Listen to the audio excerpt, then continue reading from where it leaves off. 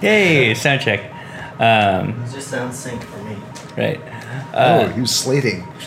So yeah, it's funny because for my Xbox and my PS4, I'm just Jackson the Comic, and since I have a very unique name, I didn't have to add any numbers to it. It's literally isn't that a great just, feeling when you don't have to do that? When you know you're the only one? yeah. Like if you Google my name, I come up. I am the most famous Jackson McBrayer. Yes! That's a good feeling. There's only a couple other Alex Rudises, but I figure I'll eventually just sort of like go and do them in so I can have my own name back. Or you could just surpass them like with your art, and then you're the most famous one, and that's good enough. You know, I kind of thought I had that, and then I realized that one of them is actually some sort of East Coast lawyer who makes enough money that he's able to race cars, and so I figured I was kind of like maybe out of my league a little bit there. So I see.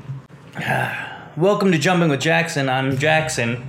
Today we did not go skydiving. We went and did a float, which is where you go into a sensory deprivation tank, and it's a lot of fun. My guest today, introduce yourself. Hi, I'm Alex Rudis. And tell us about yourself. Well, I just spent about an hour floating in a tank in a room adjacent to Jackson.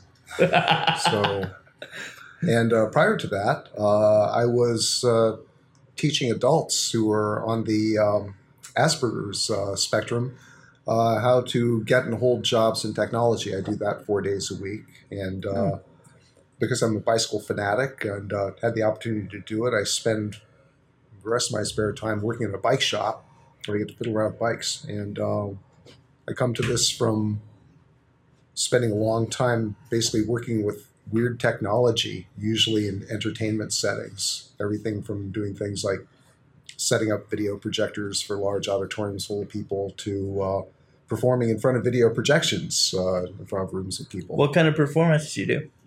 It depends on the situation. Although in general, I've focused in an area which makes it seem as if what I do is I'm a musician.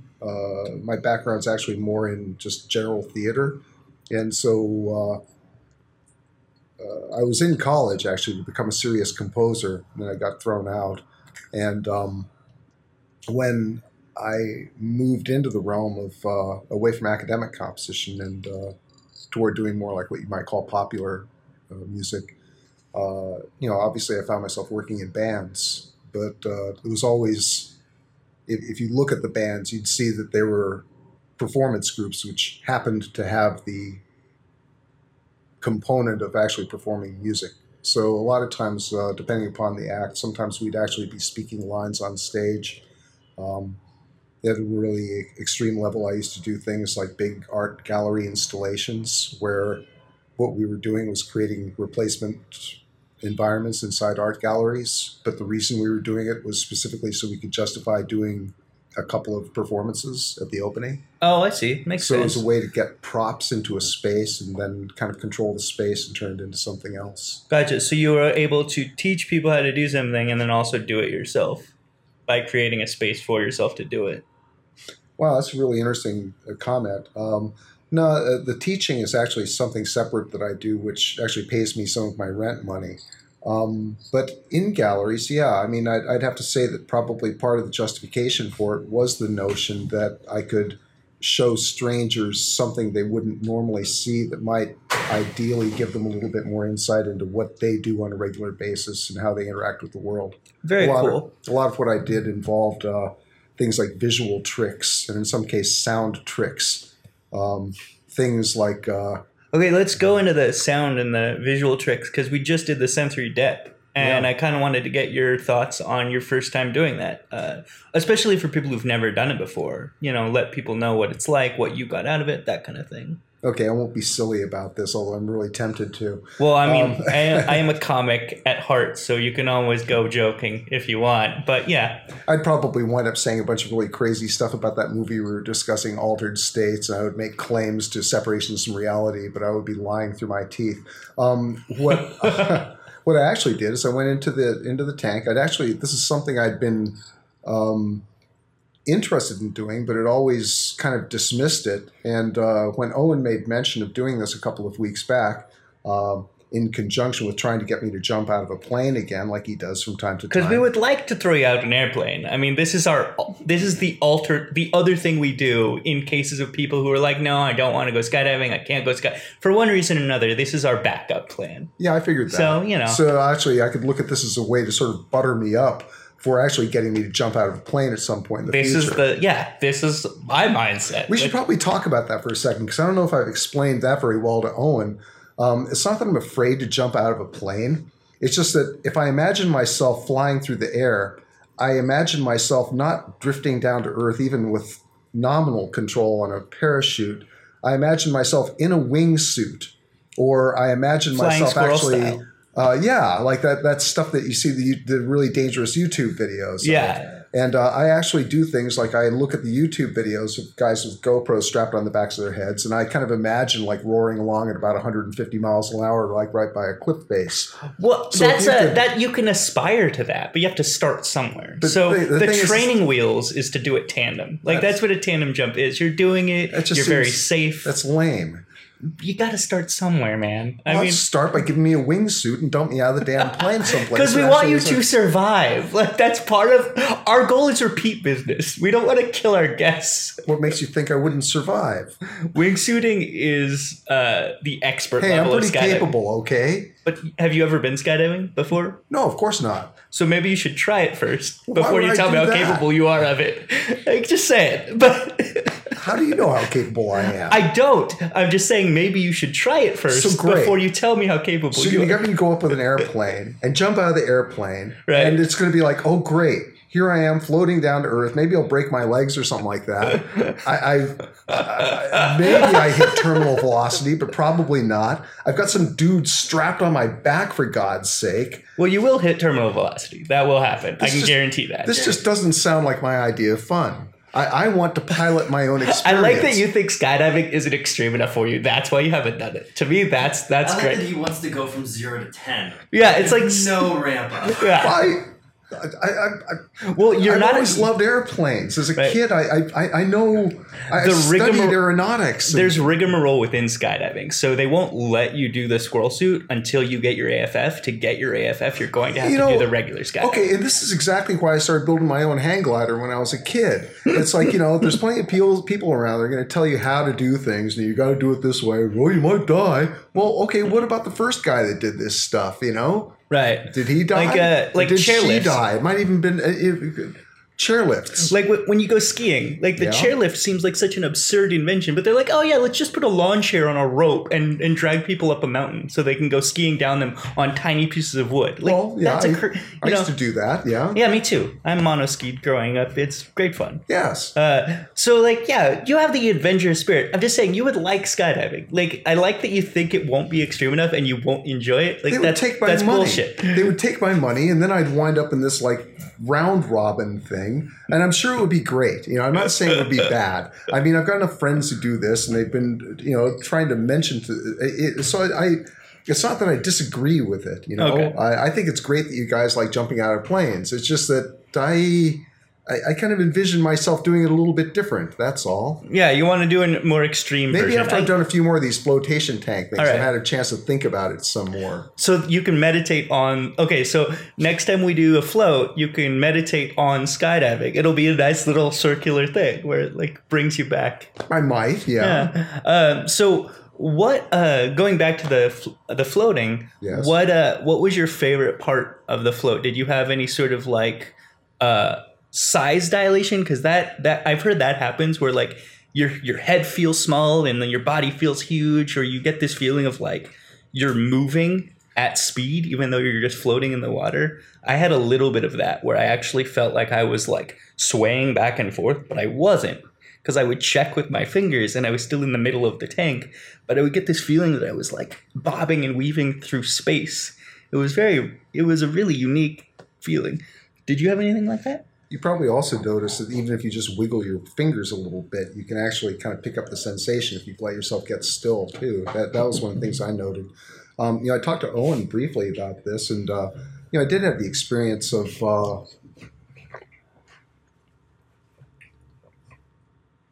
counterclockwise, rotating this direction, And then I did actually have a couple of sensations of displacement where I felt that I was moving laterally a bit. I didn't get continuous movement. And I enjoyed the fact that unlike what I usually try to do to meditate, it's kind of nice not having any actual contact points. One of the other things I noticed is that even once everything had totally stilled, first off, I was able to actually note or was imagining weight on my back, even though I knew that I didn't have any weight and that I was fully suspended. I could feel almost like contact on my back. Interesting. And the other thing was there was another element to this that was kind of interesting in passing. But for the most part, I didn't have any massive lucid dreaming event or anything like that. Oh, yeah. I did think about vanquishing my enemies though, so that worked pretty well. So what was that like? Like go into more detail about that. That sounds interesting to me. Yeah. Well, I've had. I mean, you could also not say their names if you don't want to say them, but no. Yeah, but I'm pretty sure they'd recognize who they are. But it's like last month or so, actually longer than that, probably 6 months, have been pretty stressful for me, and I've been pretty much answering other people's call a lot. And it was kind of nice to suddenly be in a position where literally my job was just not to respond to anything for a while. So it was my time. And then, of course, at times like that, your thoughts drift to, well, the people that have wronged you at different times. And, and so, you have to kind of think your way. One has to think one's way through and hopefully get rid of any negative emotions. Were you successful in relieving your negative emotions? Well, that's a good question, seeing as how I'm actually talking about them right now. So that would indicate that no, I was not. By the same token, though, I do feel like I'm a little bit more in touch with my negative emotions. And the thing I really enjoyed about all this is I still don't really care too much. That's good. Yes, I feel a little bit more detached to where the stuff that I felt like I couldn't really get away from about an hour or two ago, it just doesn't matter that much to me anymore. Yeah, I was going through a lot of anxiety this week because I have a big show tomorrow and I have some other things that I've been kind of stressing out about. And my big takeaway from today's float was just kind of the acceptance of I am where I am. And right now I feel like I am in the middle of nothing. Oh. And because you have no touch points, like you said, it's like, oh, I am in nothingness, and that's centering. But whenever I want to reach out, I can touch the wall. I can reconnect with the world if I want to, but it's my choice. I can remain in the nothingness, or I can reach my arm out and touch the side of this vessel that I'm in. And it was actually a really centering and peaceful thing that gave me some tranquility that I needed. I fell asleep. That's right. Fair enough. Okay. As I told you, you're still asleep, Owen. You're still. We're just brains in jars, man. We're still asleep. Somehow you just gave me a really terrible idea, which I think is also brilliant. I have that effect on people. And I'll share it with you and our audience. So we were just in this place with, how many pods were in there, do you think? 10 pods, maybe? 8, 10. Yeah, somewhere around there. 10 pods. So one thing I could potentially do, or you, seeing as how you're a performer too, right, is I could just simply announce a show. But I could announce a show at an undisclosed location. And what is it? The discount is like $50, something like that, to do it the first time. Yeah, so it's going to be an expensive show compared to the ones I normally do. It'd be $50 a piece. And you see where I'm going with this. I just make sure I book up my entire show, book that entire place, and just take everybody there. And we all go into our pods for an hour and come back out. And then do the show. No, that is the show. Oh, okay, I see. I was actually going to take it a step farther. Actually, let me take that back. It's not quite the show. The conclusion of the show is where I'm bought dinner by somebody in the audience. Oh, there you go. Okay. There. I would take it I would go in a different direction where we all do the float and then afterwards the performers perform. But you're in this very peaceful, tranquil space, which I think would have an interesting effect on the show itself. They certainly wouldn't get what they normally get out of me, that's for sure. Right? There's there's a showmanship to being on stage that like after you do a float, you're just kind of like, yeah, I'm cool. All right. Alex has been doing these live music performances with silent films. Oh yeah. Oh, What cool. if you live DJ'd What if I live DJ'd? the tank experience? I didn't exactly broach the subject, but I did make. They start off, they play ambient music, and then at the close of it, they play ambient music. And so I asked, like, how do you generate your playlist? And she didn't know. It's just some ambient music we play. I was like, well, I'm a practitioner. That didn't really impress her very much. But yeah, I did think about that possibility too. Of course, I realized too that although I make claim to this kind of music, I really don't do that kind of music. The stuff I do is actually sort of designed to kind of like just be kind of like there's something I need to be paying attention to here kind of a thing. So, And you used to make music for video games, right? oh yeah, I got paid my rent for a while doing that. So, I mean, like I grew up with a Sega Genesis. Oh, you did? Yeah. A fine console. Yeah. So, and that's one of the consoles you made music for, right? Yeah. Actually, I worked directly for Sega, and I was part of a team of people who were working with the machine before it was released in the United States. And part of our job was to figure out the Japanese development tools well enough so that Americans could make games with them. Nice. Okay. What games? What were the big games you worked on for the Genesis? Oh, geez. Let's see. I think I did the first time they did a Scooby-Doo game. I did that. I worked on actually the two sets of audio tools that they then laid out for other developers, and then I did some support for other people's games. So I don't even know what the titles were in some cases. Oh, gotcha. I did things like sound effects and implementation for 688 Attack Sub. And I think I worked on M1 Battle Tank, and I didn't work on anything like I didn't work on any of the Sonic games or anything like that. Sure. But it was this weird kind of third party thing I wound up doing. So, for example, Todd's Adventures in Slime World, which was originally an Atari title, but the developer managed to take it back and get a license to do it on Sega Genesis. And did you work on that game on Atari as well? Actually, no. That was one of the games that someone else did the implementation on. I knew about its development when it was being worked on. I knew about the game and actually was had pre-release copies that I played. But to do the sound design on the Genesis was just sort of an unexpected thing. It just sort of came up.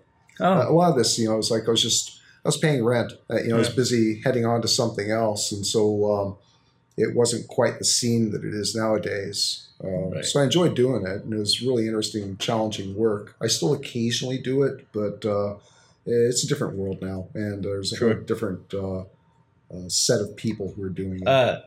Yeah. What about Yeah. this is So, game experience? It's yeah. more modern. Yeah. So yeah, I've been a gamer my whole life because I really like being able to run and jump, and video games let me do that. Right. So I mean, like I'm currently playing, some old style games and some newer modern stuff. Oh, that's interesting. So I play things like Destiny 2, but also like Towerfall. Okay. And Towerfall has a 16-bit style and 16-bit style music. Yeah. Do you have any experience with the programming of music on the more modern consoles or modern games that you're still doing the retro style with? Or like, is that something you're... Well, that's a really interesting question. Something I don't think anybody's ever actually asked me. Yeah, I got hired by Leapfrog Industries in 1999, 2000. They decided that they were going to do a little handheld game machine. Up to that point, they were known for doing these little electronic books and a globe. The globe was designed so you move the stylus around to different countries, and it had sensors in it that would know that you're touching Afghanistan.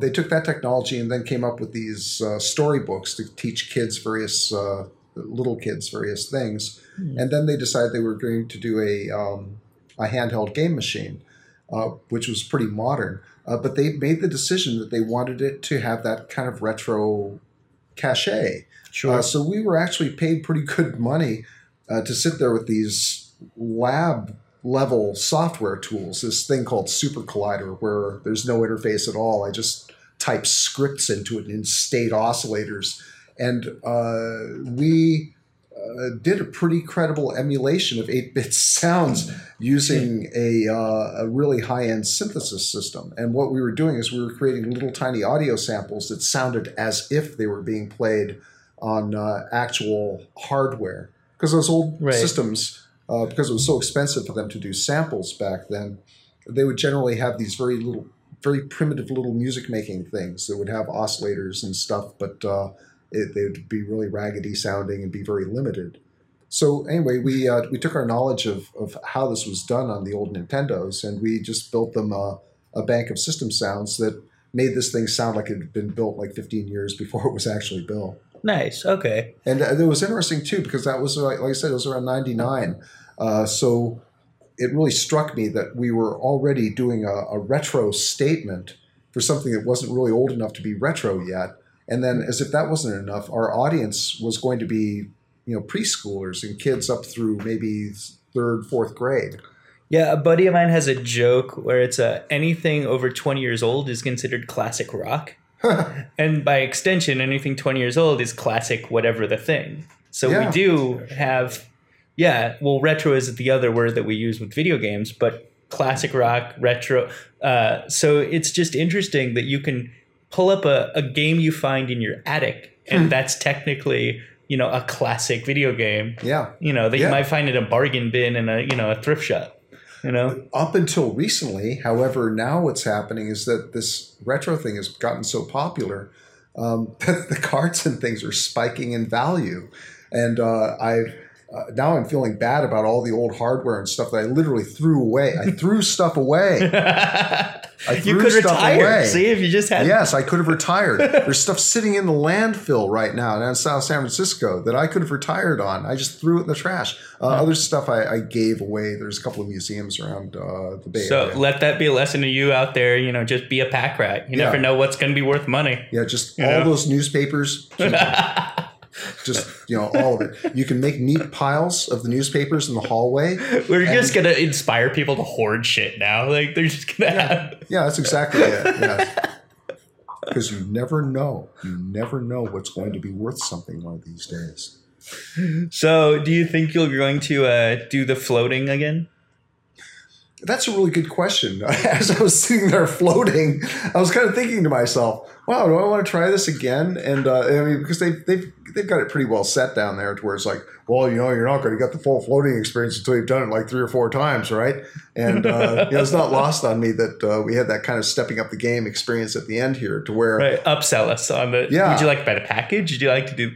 We're both ready and armed to bring in other people, and they'll give us discounts if we bring you in to float adjacent to us in the next room. You're helping me by coming and having the experience. Not in my pod. You're giving away my bigger game. What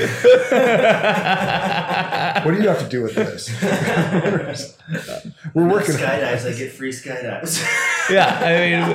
It's like if you do 10 skydiving, what's gonna be? This might actually be worth a show in its own right. Like how we have to figure out like how to actually web these things together so that we don't have to have traditional jobs anymore. And that's the goal: is to be able to make art that actually pays you enough money so that you just make art. I understand that if you're popular in social media, that helps a great deal. I've heard that, yeah. If you do things like blogs or humorous videos that people might watch. Yeah, maybe on YouTube, for example. Yeah, no, it's what all the kids are doing these days. All the kids. Let's see. Tyler, did you have anything to ask? I was going to ask about how you ended up with... It was Konami in Japan, right? I wasn't done with video games. Oh my God. How did I wind up working for Konami? Well, they hired somebody who knew me, and they had some terrible problems in one of their development studios, and they needed to bring somebody in to document what was going on because they thought that they were going to have to shut it down. And so I came in my suit and kind of took a deep breath, and I went in, and instead I discovered over the next couple of weeks that they actually had a fair amount of good stuff going on. And I saw that there were some gaps in the way they were managing it that I felt that with a few changes that they might not have to shut the studio down. So I gave them that report and expected to just be given my check and leave. And they looked at my report and said, well, great, Alex, son, how soon will we be able to begin implementing these changes? And I thought about it for a bit, and I was like, well, let's give it a shot. And, I hung in there as long as I could, but it was pretty intense. And to be really open and honest about this, I did get to the point to where I was taking enough emotional hits doing it, and I was feeling so distanced from the actual production of the creative product that I actually started getting chest pains. And when I had to go to a drop-in clinic because I literally thought I was having a heart attack one day because of some contract dispute or something, I realized I probably needed to make a change. And so I had a couple of pretty intense discussions with a couple of people, and I wound up going on my way and leaving the company. Now that makes me wonder, like, do you still play a lot of video games? No. I will, if I'm working on a game, I pick up the skills really fast so that I can actually test through things. Right, and look for problems. Yeah, and then I will, while I'm working on games, both to do things like assess my own work and also for something to do sometimes, because as something's compiling, maybe you've got like a build which actually functions on the platform. You can do that for 5 or 10 minutes while the thing renders itself. Yeah. But for the most part, no. Matter of fact, I even have tried to kind of set things up specifically so that I would make it convenient to play games. And what I really find myself more interested in these days is just the actual construction of stuff. So going back to the teaching thing, we spent about a month basically doing kind of a coding boot camp, like this is how to code kind of stuff, not with the intent of turning them out as programmers, but just here's the experiences you'll have. And for the third week, we actually show them how to work with what are called Arduinos. And I don't know what that is. They're a little hardware platform that you use C++ to talk to, and there's a pretty evolved ecosystem out there for support, lots of examples and things. You basically write the code on your laptop and then USB drop it onto the thing, and it has a bunch of input-output things that you can... Yeah. The devices are nominally designed both to be hobbyist and educational devices, but primarily to be microcontrollers. So this would be something that you would drop on your robotic arm to control the servos. Okay. But I've got mine rigged up with a little screen on it. I've got a version of Breakout that I cobbled together from about 3 different sources, except my version of Breakout, as the paddle moves around, I actually can change the size of my paddle, and I've set up so my do you colors. know anyone who could build me an Iron Man suit? Do you want to be able to fly? No, I mean just walk around, It's like, I know they exist. It's just one of those things that I've been jokingly like looking at of like, wait, that might be better than a wheelchair, it might be worse, but it's worth looking into. Like, just put on some leg braces and then like they walk for you. Dude, the stuff, the carbon fiber augmented legs are already available in Japan. I know the technology exists. It's just so cost prohibitive at this point. Yeah. I'll have to wait for it to drop down in cost before it becomes a viable option. But it is interesting to me. Once again, I think this is why we really need to explore this social media angle. All you really need is enough followers, and then just announce, hey, man, this dude needs an Iron Man suit. Let's make it happen. And, you never can tell.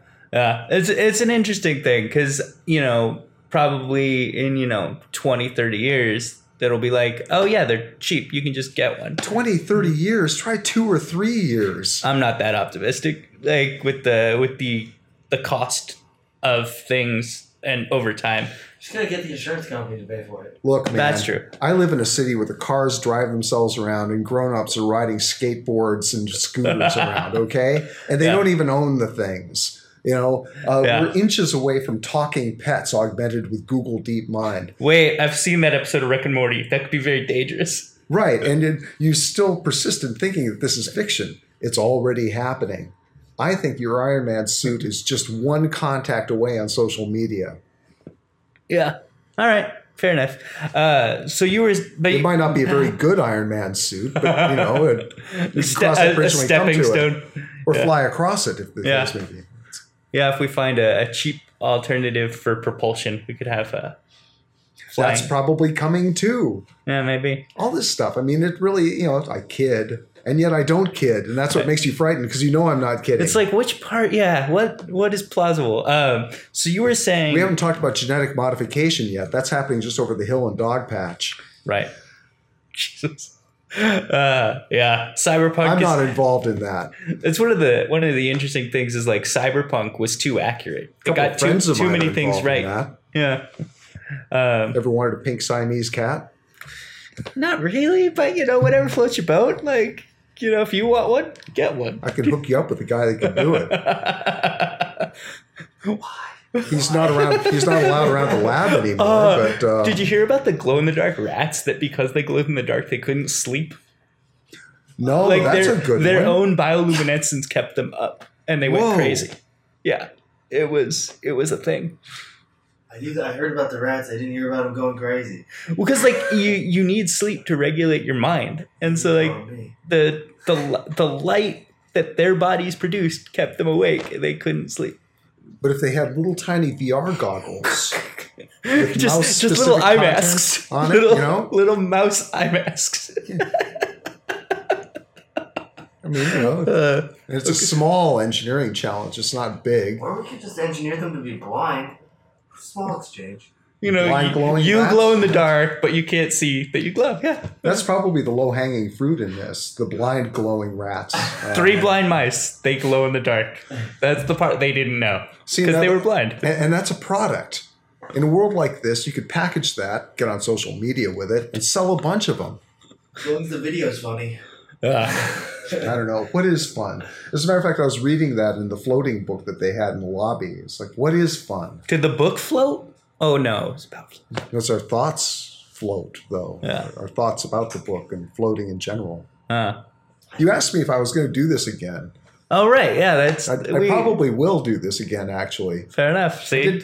I kind of enjoyed the experience of sort of zoning out. One thing I wasn't prepared for is how slimy I was. Because I'm covered with, like, Epsom salts and Right. water. Yeah. It took me a while to shower off the salt. Like... Yeah, I kept catching like slime bits on me and stuff. But, you know, once you get past the slime, it isn't really that bad. I did like that they had the spray bottle because I did get a little salt in my eye. I was gonna and so ask I just about like that. sprayed myself in the face. And then I was like, okay, I feel better. I used the foam. They have a foam ring you can put around your neck so you don't get your head far back in the water. And so that worked for me. I started with that, but then at a certain point I took it away so I could have more immersion, which I felt did slightly change the experience. But yeah. That's interesting because I found myself at a point someplace around maybe a half hour in where it occurred to me that I should remove my flotation thing. But then I realized I didn't want to disturb the water because I'd gotten to this point to where I could definitely tell. You reached the equilibrium. Yeah. Well, yeah, Where your skin was dry where it was exposed and wet where it wasn't. And yeah. Right, yeah. And I'd already had the experience of wiggling my fingers and like, this is wiggling the water. This won't do. I have to be more still. And that, as long as I'm ranting about this, and the other thing I noticed is that I'm kind of racked up from various sports injuries I've had in the past, other ill-advised flying experiments and things. And I had an opportunity to kind of sort of feel my back injury, which was kind of interesting. I felt it in a way that I normally don't feel it. And then I also noted certain sorts of unconscious stress stuff that normally in the past, it's like if I went to a massage therapist, they would kind of deal with. Like I caught my shoulders trying to kind of go up into that mode. Yeah. And then I found myself actually, it was really difficult to get the kind of extension that I thought was appropriate. So I actually did this while I was in the tank Oh, you did? to just completely change my body position. That's the surrender position, isn't it? That's what it said in the floating book I read. Oh. That's what I did. I was normally like this, but then I went full pencil is what I thought of, because when you're like learning to jump into pools, they teach you the different, jump. So like jump like a pencil, make as small a splash as you can. But it was interesting, except for the fact that like it got the water displaced differently, and so it kind of took me out of the experience a little bit. But it also was nice because it stretched out what is this? The shoulder blade muscles where you're just like, well, I'm very tight because wheelchair. So yeah. No, it's interesting. It really is an opportunity. It is an opportunity to kind of not, and this is so obvious. This is what they tell you anyway. There are no distractions, so it is an opportunity to kind of get in tune with your own body a little bit more. And I really enjoyed that. Yeah. God, you're making me think of something else that was happening. Selfishness, I guess. That this kind of goes back to my decision not to assume the surrender pose. Of course, as I mentioned to you, I was mostly thinking about vanquishing my enemies. So the last thing I was going to do is surrender. But it was another thing that occurred to me is that there was a certain sort of I guess I would call it movement selfishness that relates to that leaving the experience. Movement selfishness. Explain that to the people watching, because I think I kind of want you to clarify for yourself and for other. That although I was allowing myself to go somewhat free, I did note that at times I would note, say, the shoulder tension, and that I would actually have to go through the decision process of deciding whether or not I wanted to try to force it to relax or not. And several times, actually, I found myself, because there's time dilation, too. It felt like I was there for a lot longer than I really was. Yeah, I definitely had that as well. But in general, especially as I got about halfway through the process, I became more of the mind that I just didn't care to move, that I would note certain sensations in my body, but it was more important to me not to move. So I would note things and then just kind of move on from them. Yeah, when I moved one time, I splashed up onto something where I had a small nick on my neck. Ooh. And so I was like, should I get out and rinse it off and then put because they have the stuff you can smear on any cuts. Yes. But I was like, but that would take longer. So I just sort of had to accept the stinging pain. And eventually, your body ignores it eventually. But for a while, it's literally the only thing you can focus on. Oh, yeah. And so it was this... it was an experience of acceptance of oh yeah, this hurts, and it just is going to until it stops. Did you have any creaking? Did your tub actually do any settling sounds at all, an occasional click or something like that? I didn't notice anything like that.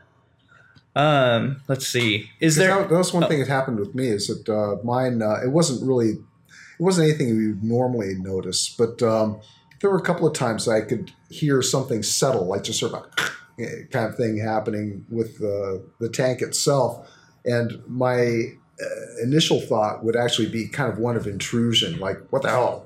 What's this noise doing coming into my flotation experience? You're invading my meditating space. Dude. Yeah. All right. Well, I actually think I'm going to grab some food. So I think this is a good place to sort of wrap up. Is there anything you want to promote, let people know about? What? You're screaming. Geez, I guess, I don't know. I mean, who's going to... Yeah, almost nobody. It doesn't matter. If anybody sees this, it'll be, you know what you missed in the past, back before you knew about this and endured this long thing. Back in the past, I actually accompanied a couple of silent films in October. I accompanied The Cabinet of Dr. Caligari. Nice. So I did the classic German expressionist crazy camera angles thing. And then I also did I think it's a Swedish film called Haxen, which is pre-code and is a lot more abstract. And it's kind of like a weird combination of a vision of hell combined with how people in mental institutions were treated in the late 19th century. Wow. Yeah, that sounds disturbing. Yeah, so I'm looking forward to it, actually. Me too. Cool. And then when I do these things, I actually use the most obscure instrument I possibly can. Sometimes I perform without any traditional interface whatsoever. Although to do these things so I can move fast, I actually have a keyboard plugged in. But the keyboard is just sending data to the synthesizer. So sometimes I'm just using the keyboard to control how fast a rhythm is happening or something. Interesting. Well, dang, that tickles my film nerd. So I'm like that. You have to come, Jackson. Yeah, that sounds really I should interesting. probably tell you where it's happening. Yeah, let us know. In the past. Oh, when you is enjoyed it going to happen again? Like, it was really good seeing both you and Owen and Tandy at both gigs, by the way. And I really, time is a man-made construct. Sure, and I'm really glad that I did such an exemplary job on both shows. I had no idea that I was going to do as well as I did. It sure is a pity you guys didn't know. Well, now that I know to travel back in time and see it, I will. You know, at Orson's Belly. The owner and his wife named their cafe after Orson Welles' stomach, and it's called Orson's Belly. It's on Balboa in between 18th and 19th. Okay. And they usually serve food when I do my thing, too, so you won't starve. Yeah. That's good. Well, yeah, next time you do, are you going to be doing that show again soon? Or It's funny you ask that. What they've done is for the foreseeable future, I've agreed to do this once a month. And it's usually early evenings. Sorry, Tandy's freaking out. You're fine. We need to wrap up. Okay. I can't. She needs to go. All right. Yes. Well, the dog is restless, so I think we're going to end it there. Thanks for coming on the show, man. Thank you very much for having me. It was fun floating in a room adjacent to you. Yes, this is Jumping with Jackson. Do something cerebral or that scares you. Either way, you'll get a great experience out of it. I'm Jackson. Thanks for tuning in.